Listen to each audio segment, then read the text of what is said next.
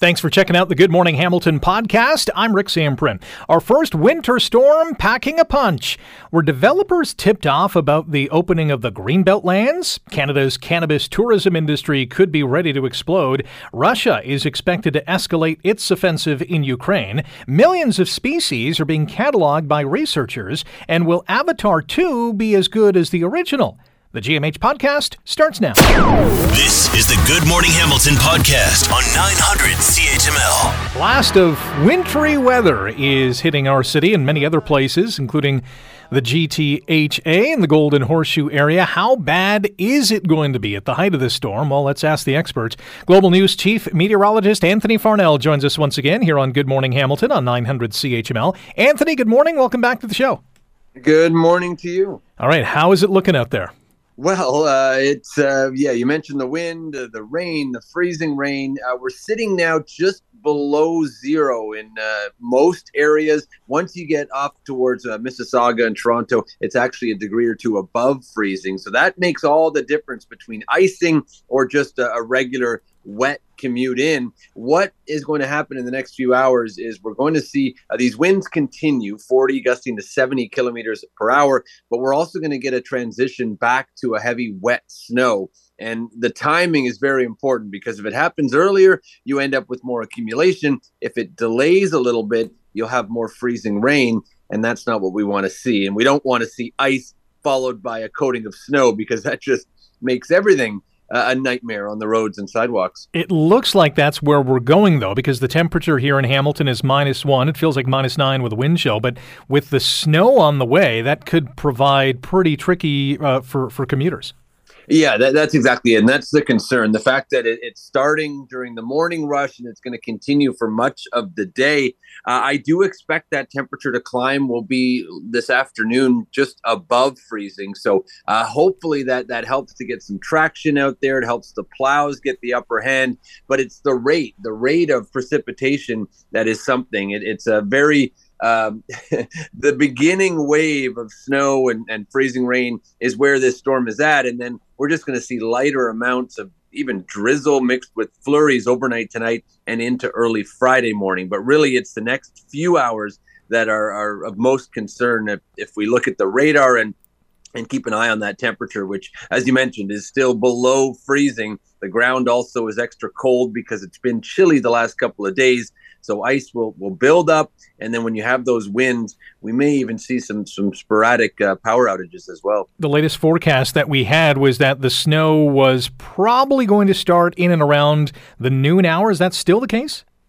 I think it'll be a little bit earlier. It seems like this system is about 2 hours ahead of where we thought it would be yesterday. That may actually be good news because you have an earlier onset. More of it might fall in the form of rain mixed with snow and maybe less ice. So we'll keep an eye on that for sure. Once you get up into the Halton Hills and Milton, areas north of Highway 401, this is where elevation plays a role and we'll see more snow, maybe 5 to 15 centimeters on top of whatever icing's occurring now.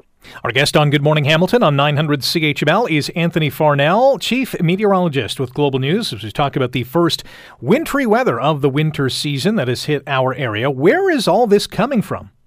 Well, it's looking at the weather maps, it's where is it not coming from? Because it is such a large system that spans right back to Saskatchewan right now in Canada, and then all the way south to the Gulf Coast, where they've had a nightmare couple of days with tornado outbreaks, and even last night a tornado going through downtown New Orleans. So today it's Florida's turn in the south, and all of that moisture is streaming up from the Gulf of Mexico up into this colder air that is in place around southern Ontario. So it's just a massive storm, and it's redeveloping now on the East Coast. They're what we call a secondary low or a coastal storm that takes over. And that plays an important role for us because that, as the energy transfers to the coast, will lead to more cold air getting stuck here. And that's why we're having freezing rain and why we're expecting this transition to snow within the next few hours. Yeah, this is a massive system, as you mentioned, from Saskatchewan stretching all the way across into Ontario and Michigan, obviously, then all the way down the eastern U.S. seaboard. Is that rare for a system to be that big? They do occur. They occur a couple of times every single winter, in particular, when you have these large troughs that basically encompass such a massive chunk of North America. We may get a repeat performance a week from now, and then it starts to become, okay, this is holiday travel season. People are shopping. They're trying to get to family and friends. And the difference next week is that there is a lot of cold air on the weather map. So we're in potentially for another major storm. And this time around, I think it'll be more snow. So there's a lot to look forward to if you're a kid wanting a white Christmas. And if you are maybe somebody who has to travel, just keep an eye on your weather app. And of course, listen to our broadcast, because it's going to be an interesting stretch. A lot of cold like we haven't seen in past years. Normally, it's a mild weather pattern heading into Christmas. The exact opposite this year. You can get the latest, greatest by following Anthony on Twitter as well, at Anthony Farnell. Check him out on Global News at 5:30 and 6. Anthony, appreciate the time. Stay safe out there. Thanks for having me on. That is Anthony Farnell, Chief Meteorologist, Global News, and we'll have the latest, greatest on your drive to and from work later on today as well. Tune it here, or keep it right here on 900 CHML for those latest updates. You're listening to the Good Morning Hamilton podcast from 900 CHML. Unequivocally, we won't touch the Greenbelt. Unlike other governments that don't listen to people, I've heard it loud and clear. People don't want me touching the Greenbelt. We won't touch the Greenbelt. We'll figure out how to clean up this housing mess and this housing crisis that we're facing in a different fashion. But all my friends, I listen to you. You don't want me touching the Greenbelt. We won't touch the Greenbelt. Well, we know how that has changed. Environmental Defense and Democracy Watch calling on the OPP to look into whether insider information was leaked to developers before some Greenbelt lands were opened up for development as part of the Ford government's housing plan. Where there's smoke, there's some fire, we think. Tim Gray is the Executive Director of Environmental Defense and joins us now on Good Morning Hamilton. Tim, good morning. How are you?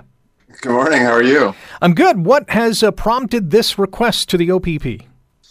Yes, well, as you mentioned, the province is proposing to take 7,400 acres out of the Greenbelt after promising not to do that.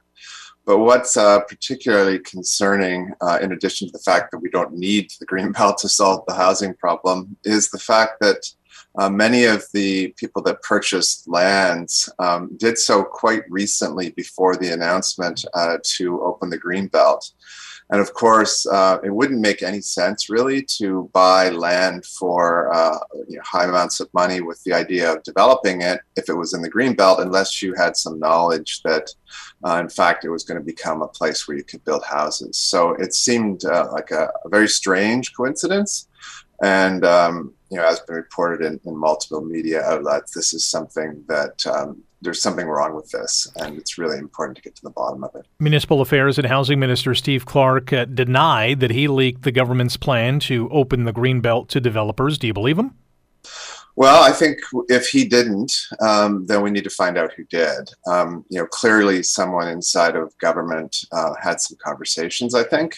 It doesn't make sense otherwise. Like, it's not rational to buy land that, can't be developed for development. So we need to look into it and see if it purely is a coincidence to have all these properties purchased just before a decision is made that was not consulted with the public. And in fact, the government promised that it would never do it. Our guest on Good Morning Hamilton on 900 CHML is Tim Gray, Executive Director of Environmental Defense. They, along with Democracy Watch, are calling on the OPP to investigate whether the Ford government leaked any of this insider information to developers before these Greenbelt lands were opened up. Have provincial police responded to your request? No, we have not heard from them as of yet, but it was only less than 48 hours ago, so I'm sure that they have other things that they're working on. One question I have is, where was the due process? Where were the public input sessions to say, hey, should we open up these Greenbelt lands? That never happened. Yeah, that's interesting, actually, because the Greenbelt Act requires that the act be reviewed every 10 years. So that happened in 2015. There was broad-scale consultations across the province. David Crombie led those. Developers and municipalities came forward with lands that they said they wanted to take out. None of those large parcels of land were removed, and in fact, the Greenbelt was made larger. But that was at the end of a couple of years of public conversation. So, the next time to have a conversation about whether the Greenbelt should be expanded or not would have been in 2025. So there was no conversations about this. And as the tape you played at the beginning shows, the Premier is very clear that they were not going to do anything unilaterally at all. Many municipal leaders, including Hamilton's mayor, Burlington's mayor, Mississauga mayor, many municipal leaders across this province have said, listen, this housing plan is not going to work. In fact, it's going to cost us money. Do you get the sense it's going to be tweaked somehow? I really hope so. I mean, we need to make sure that the province does not proceed with removals from the Greenbelt. But in addition, their approach to planning in Southern Ontario, which is to force sprawl and not do anything to significantly encourage or allow for densification, that is building new housing forms that are affordable, where people can walk to work, bike to work, where we have more access to transit. We need to move in that direction. Enforcing a model of development on Southern Ontario that is from about 1948 makes no sense. It's environmentally, economically, and socially the wrong path, and almost everywhere else in the world is going the opposite direction. So it's a huge mistake overall. Tim will be following along. Best of luck with this. Thanks so much. Have a great day. You too. Tim Gray is the Executive Director of Environmental Defense. You're listening to the Good Morning Hamilton podcast from 900 CHML. Here in Ontario, recent reports said, you know what we should do to boost Ontario's tourism sector is have cannabis tourism play a big part in that. So the question today in our poll question is, do you want to see a cannabis zone just like a beer zone or a beer tent at places like Tim Hortons Field or First Ontario Centre? Or if you're going to a concert, do you want to see a cannabis zone? Two options for you. Yes, it's about time, or no, this is a bad idea. Right now, 74% say no, this is a bad idea. Also got a text from a listener who says no to a cannabis zone, don't want secondhand cannabis smoke for others. I get that. Well, what if it's an edible zone? Think about that as well. That brings us to our next topic, and that is cannabis tourism, because some experts are saying that this is the next big thing. But the question is, how close or how far are we from realizing its full potential, if ever? Dr. Susan Dupé is a postdoctoral fellow in the School of Hospitality, Food, and Tourism Management at the University of Guelph and joins us now on Good Morning Hamilton. Dr. Dupé, good morning. How are you today? Hello, Rick. I'm well. Thank you for having me. How would you classify cannabis tourism? How would I classify cannabis tourism? Well, I would classify cannabis, firstly, as a resource for tourism that needs to be developed in a socially responsible way. And this is what the report is reporting to. We need to be socially responsible by creating the spaces in which people can consume cannabis responsibly. So I guess to answer your question, I would classify cannabis tourism as a way to engage in social responsibility. The other thing I want to mention, too, is that cannabis tourism, it's a culmination of a variety of activities, events, places, people, right? These are all things that are part of the trip, part of the travel experience, part of the vacation that incorporates, to some degree, cannabis. And this can be cannabis production. We mentioned consumption, but also the purchase of cannabis as well. And under that category, we can include education around cannabis, which is something that's really lacking in Canada, but as well tourism for medical purposes, leisure purposes, and business purposes, all relating to cannabis tourism.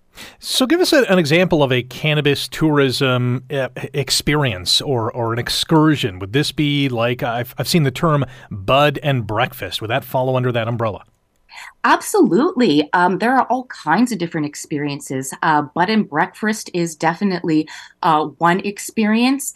There are also connections to wellness. This is something that we're seeing in the United States, where ironically cannabis is still illegal at the federal level, and yet we see this burgeoning cannabis tourism industry. Wellness and spas, retreats, right? Wellness getaways. There are specific resorts that are geared towards cannabis-friendly experiences, or not even cannabis-friendly experiences, but are just open to being cannabis-friendly. Also, in the report that you mentioned, they brought up culinary experiences, right? So this is non-combustible forms of cannabis consumption. And so there are all kinds of chefs. Chef Jordan Wagman, for example, very experienced, high-class chef who is bringing cannabis into cuisine. And so this is a very accessible way for folks to try cannabis for the first time even, right, with edibles and with beverages as well. So this has yet to come to fruition, but in the future, for example, we could have lounges that offer cannabis beverages. People could go and purchase a cannabis beverage and then consume it on site where they actually purchase that beverage, which is not something that's available now. I also want to mention, I can go on and on and on, Rick, can you tell? I just want to mention, though, too, agritourism and how important the grower is in this, and that cannabis is an agricultural product. And so we're starting to see farm tours emerge, especially on the West Coast, Vancouver Island. And Farmgate as well presents opportunities for tourism. And Farmgate is where the producer is able to sell the product they grow at the site in which it was grown. So you as a consumer can go in essentially to the production facility to some extent and purchase cannabis at the site it was grown. Very similar to a wine tourism model, which is another interesting comparison. Our guest on Good Morning Hamilton on 900 CHML, Dr. Susan Dupé, a postdoctoral fellow in the School of Hospitality, Food and Tourism Management at the University of Guelph, and we're talking about cannabis tourism and the burgeoning industry that it is. And I say burgeoning because Forbes says this is a $17 billion industry right now, at least in the U.S., but it also says that Canada can become the Napa Valley of cannabis tourism. It seems like there's a lot of untapped potential here. Absolutely. Absolutely, yes. And I think that there is a lot of interest on the side of supply. There are a lot of entrepreneurial individuals, very creative, very innovative, very passionate about bringing that education to the consumer and enabling these types of experiences. But the one challenge that they've encountered is that they are unable to take advantage of any commercial opportunities that revolve around consumption. This is something that's been missed, I believe, from where I stand with respect to the Cannabis Act. And so consumption is a very important part of tourism, of course. And so what I think that needs to happen now is we need to start to see those regulations come into play. And this is going to be something at the provincial level first, and then municipal level to follow. But you mentioned zoning. That's exactly it, right? I don't think it's fair to say to Canadians, all right, here you go, Canadians. You can, and tourists, right? People coming to Canada, you can go now and purchase cannabis legally at a store. However, good luck to you trying to find a place to smoke it, especially if you can't smoke it or consume it in your private residence, which is largely the permission around where people can consume cannabis, especially in combustible form.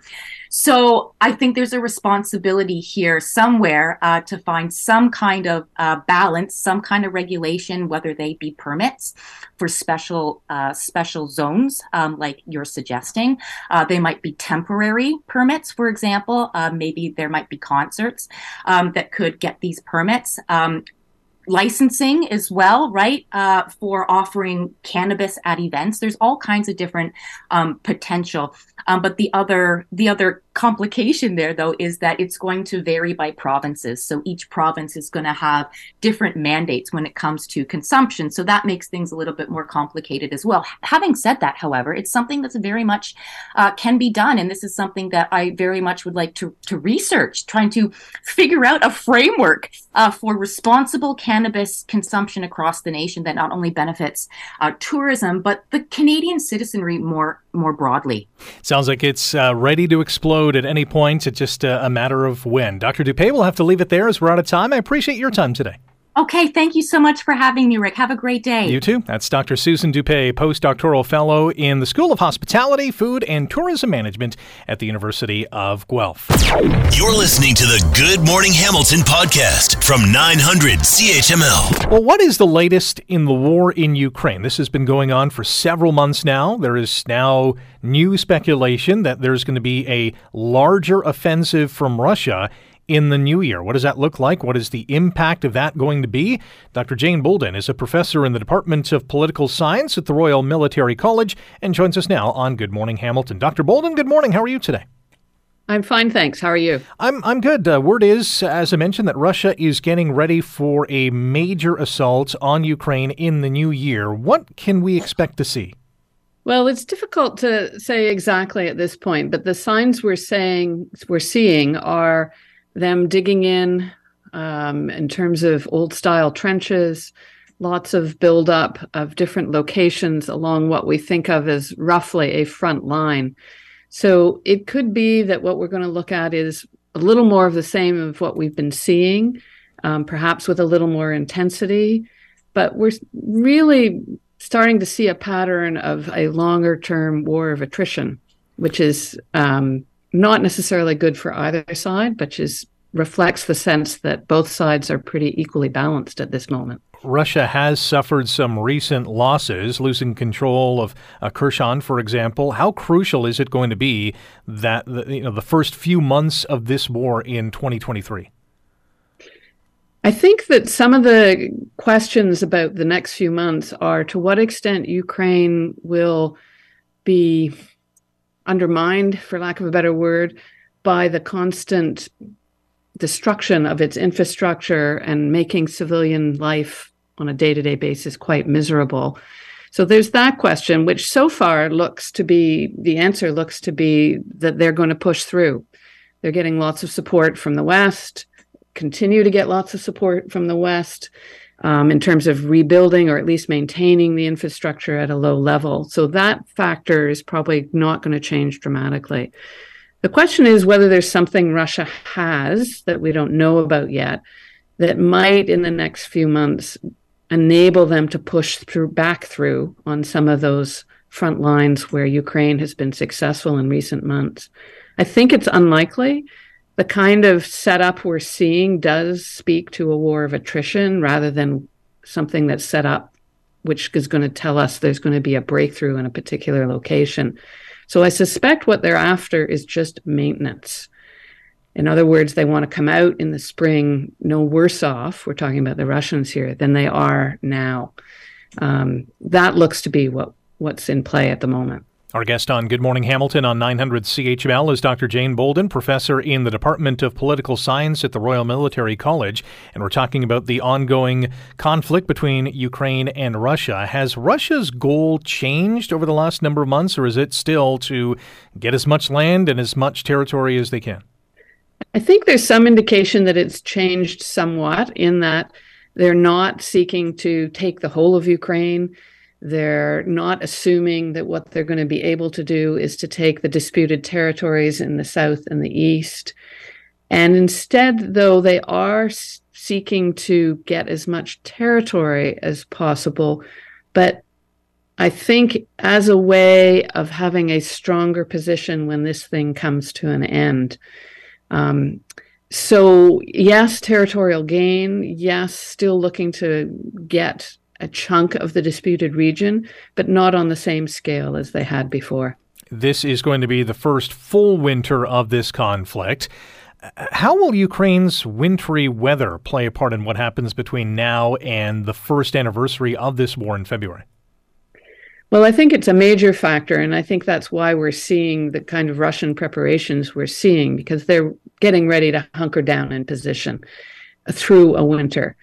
We saw, even though the war started in late February, we did see the impact of weather there in that Russia struggled. If we remember the long tank lines that were being seen by satellite, and yet a number of them didn't really move. Some of that was attributable to winter weather conditions or even spring weather conditions with mud and unstable ground being a factor in allowing troops to move around.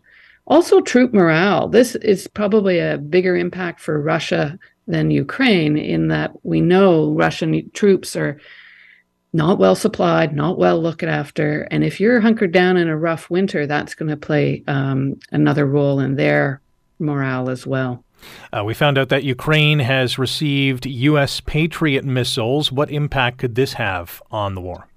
This is something that has the potential for a significant impact on the war. I mean, one of the things we've been seeing in the last couple of months in particular is the extent to which Russia is relying on drone and missile strikes.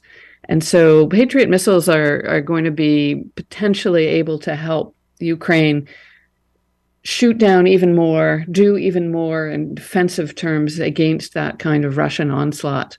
There's also a lot of discussion about the fact that theoretically, anyway, Russia should be running out of missiles and drones. And we haven't seen that indication in terms of the numbers they're using yet. We may yet see that in the next month or so. But in combination, those two factors may mean that Ukraine looks at fewer strikes getting through by air. It's going to be very interesting to watch as we approach that one-year anniversary in February. Dr. Bolden, thank you for your time today, and enjoy the rest of your day. You as well. Thanks for having me. That is Dr. Jane Bolden, professor in the Department of Political Science at the Royal Military College, as we all continue to watch what happens in Ukraine. Canada, by the way, announcing $115 million to Ukraine for repairing the country's electrical grid. And since this war began, Canada has contributed $2 billion to Ukraine. You're listening to the Good Morning Hamilton podcast from 900 CHML. A 3-year grant worth $1 million from the Walder Foundation is allowing a University of Guelph-led project to continue cataloging insects in a global biodiversity hotspot. What is going on? Well, let's dig into it, so to speak. Dr. Dirk Steinke is an associate director at the Center for Biodiversity Genomics at the University of Guelph and joins us now on Good Morning Hamilton. Dr. Steinke, good morning. How are you today? Good morning. Good. How are you doing? I'm good. So what is being done here with this cataloging or DNA barcoding of these insects? Well, DNA barcoding I shouldn't say fair. It's a fairly new technology. It's probably 20 years old by now, in which we take a small portion of an organism's genome, really a small stretch of its DNA sequence it, get the information, and catalog it. Because what it does, it gives us a unique identifier for that particular species. So we take that, we record it, we put it in the database together with all the other information we have about a certain species, and then everybody in the world can access that. And if they happen to find something unknown and they do the same sequencing procedure, they can go back to the database and identify what they found there based on DNA, rather than looking in books and big volumes of information and looking at the species very closely. So is this being done just to share data everywhere? Is there a specific reason on why we want to see the DNA of all these insects? It's not only to share the data, it's to actually do something that we've been doing for 200 years already. It's to catalog every species that lives on this planet. And for the 200 years, so the early 190 years probably, we've been doing that a traditional way by looking at specimens, writing long descriptions about them and what we observe about them. And it took us that long to come up with about 2 million species that are named, cataloged, and everything else. But the true diversity out there is way higher. Estimates range from about 10 million species, over 100, to some microbiologists estimate up to 1 trillion species that we share with the Earth with. So wow. We have a long ways to go. And if we do it at the old speed, that's not going to help us because we're losing so many at this point. How many species and insects have been cataloged already?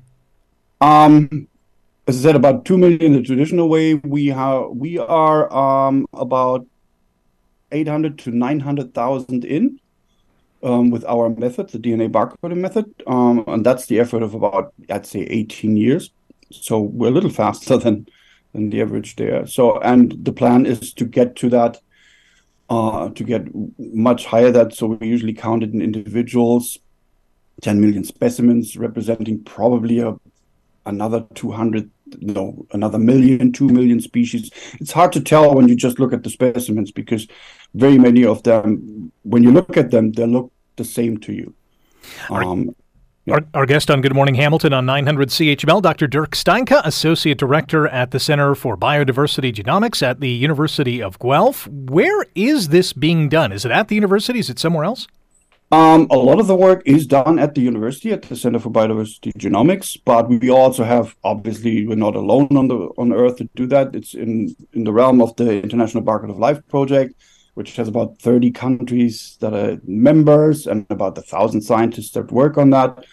Because most of of the work is also done by actually going to places where there is a lot of biodiversity, like Costa Rica, and obtaining those specimens and bringing them back. But a lot of the laboratory work is done in Guelph, and actually DNA barcoding is an invention from that university. So it's a Canadian idea that took the world by storm. So it's probably pretty much every nation in the world does. Some scientists do DNA barcoding for many, many purposes. So our researchers, I'm just trying to paint a picture for our listeners and how they are going about doing this. Are they climbing trees? Are they digging into soil? Are they going into the water and then, I guess capturing, for lack of a better term, these species and then bringing them back to the lab? The simple answer would be yes. There's people climbing trees. There's people going diving down the ocean or in any kind of water body. But especially for this particular project we're talking about in Costa Rica, a lot of that is done in a more simple way. So we're pitching what is called a Malaise trap, which you can imagine looks like a small tent, but it doesn't really have. And what it has is a nylon mesh in the middle where insects just encounter an obstacle flying and then they try to get out of it. And if you've ever been overnighting in a tent and watched insects in the tent, even though you probably don't want to have them there, you'll notice that they are trying to get out through the corners of your tent where you pitched it, where the poles are. So this tent-like structure has an opening in one of those corners, which leads into a collecting bottle, which we then can take. The nice thing about these traps is you don't have to be around, you don't have to actively collect. You pitch the thing, and you come every week to change the collecting bottle and come back and check whether your poles and everything are still upright. And that collects a lot of the insect diversity for this particular project. So thousands and thousands of insects have already been cataloged that way. Really interesting stuff, Dr. Steinke. Really appreciate your time this morning as well to explain what you're doing and the impact it's going to have. Thanks for joining us. Yeah, no problem. Thank you for having me. That is Dr. Dirk Steinke from the University of Guelph, part of a project that is ongoing, led by the University of Guelph, that is cataloging insects and, as you can tell, millions of other species in a global biodiversity hotspot. They're in Costa Rica at the moment and other places around the world. You're listening to the Good Morning Hamilton podcast from 900 CHML. Shooting in the real ocean, big storms, big swells, deep underwater. Operating the camera myself underwater, which I love to do. All of that was the necessary training to make this fantasy movie look real. Canadian James Cameron, the director of Avatar and the new Avatar, The Way of the Water, which opens tonight. The question that many are asking themselves is, will it live up to the original in both popularity and box office success? Peter Lester is an associate professor of communication, pop culture, and film at Brock University and joins us now on Good Morning Hamilton. Peter, good morning. How are you? I'm great. Good morning to you. Let's flip back the calendar several years and focus in on what was so appealing about the first Avatar. Was it the story? Was it the visual effects? Was it a bit of both? Yeah, it's always difficult to pinpoint, why one film is successful and why another one is not. But I think certainly in the case of that film, the immediate thing we would point to are the incredible technical achievements, which are unquestionably a big draw. An audience are shelling out money, they like to see that money reflected on the screen. And when they hear that a lot of films, a lot of money has been spent on a film, they like to see that. And James Cameron's films always provide that in terms of, the sort of enormous spectacle.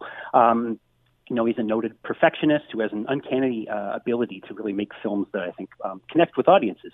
The storyline, I'd certainly say is probably secondary if we're looking to explain the success of that film. A lot of people were sort of saying sort of rehashing narratives found in other films.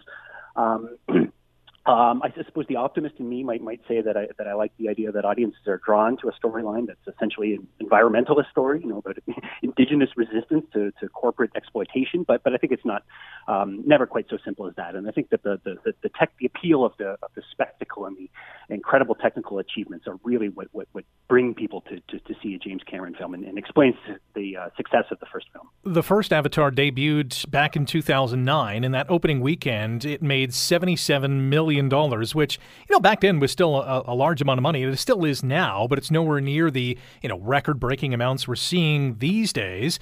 But it spent 7 weeks at number one, so it really had that lasting love from the audience. Yeah, that's what's kind of interesting. You hear that opening figure, and that seems, like you said, kind of small by today's standards, where so much emphasis is put on that, the importance of the opening weekend in terms of the box office results. And you're quite right with Avatar, the first film. It really, the reason why it's often cited as depending on what metric you use, the highest grossing film of all time. When you're not adjusting for inflation, is because of that longevity in the theaters. So that's what I would be looking for, similar trends this year if we're trying to gauge its success in terms of the box office. It might do very well in its opening weekend. The reason why I think that might be the case is that apparently, from what I understand, this is Disney's widest release for a film in terms of the number of screens and theaters it's playing on.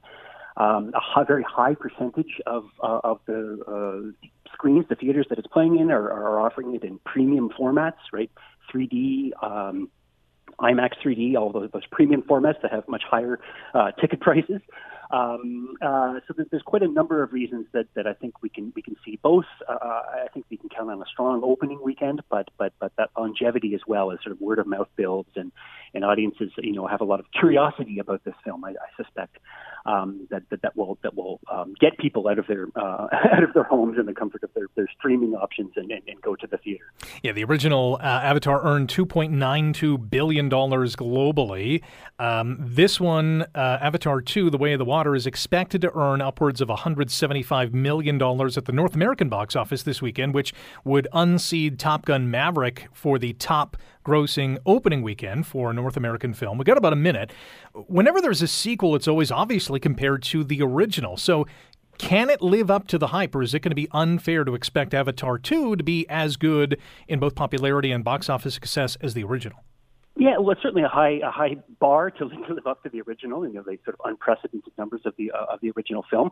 And James Cameron himself has sort of gone on record in saying this film needs to be basically one of the highest grossing films of all time in order to justify the amount of money and time and spent on the production of the film in terms of its promotion. I would look for it to do very well. And the reason you mentioned overseas box office, this film will do extraordinarily well in terms of overseas box office. China in particular, the Chinese market is exploded since 2009 when the first film was released. Not all Hollywood films get into to China. China is just opening up all of its theaters right now after a lengthy COVID shutdown. Top Gun Maverick, the film you mentioned, didn't play in China, right? It's the highest grossing film so far, but it made most of its money, or at least half of its money, domestically, where in the case of the first Avatar and this follow-up, I think we can see enormous amounts of money made primarily overseas, a very high percentage of its overall box office will be made overseas. So I expect it to do very well. If not unseating the first film in terms of the top spot in overall box office gross. We shall see. Peter, appreciate your time today. Thanks for joining us and enjoy your day. No problem. No problem. Thanks for talking. That's Peter Lester, Associate Professor of Communication, Pop Culture, and Film at Brock University. Thanks for listening to the Good Morning Hamilton podcast. You can listen to the show live weekday mornings from 5:30 to 9 on 900 CHML and online at 900CHML.com. The Good Morning Hamilton podcast is available on Apple Podcast, Google Podcast, and wherever you get your favorite podcast. I'm Rick Zamprin. Thanks again for listening. And don't forget to subscribe to the podcast. It's free, so you never miss an episode. And make sure you rate and review.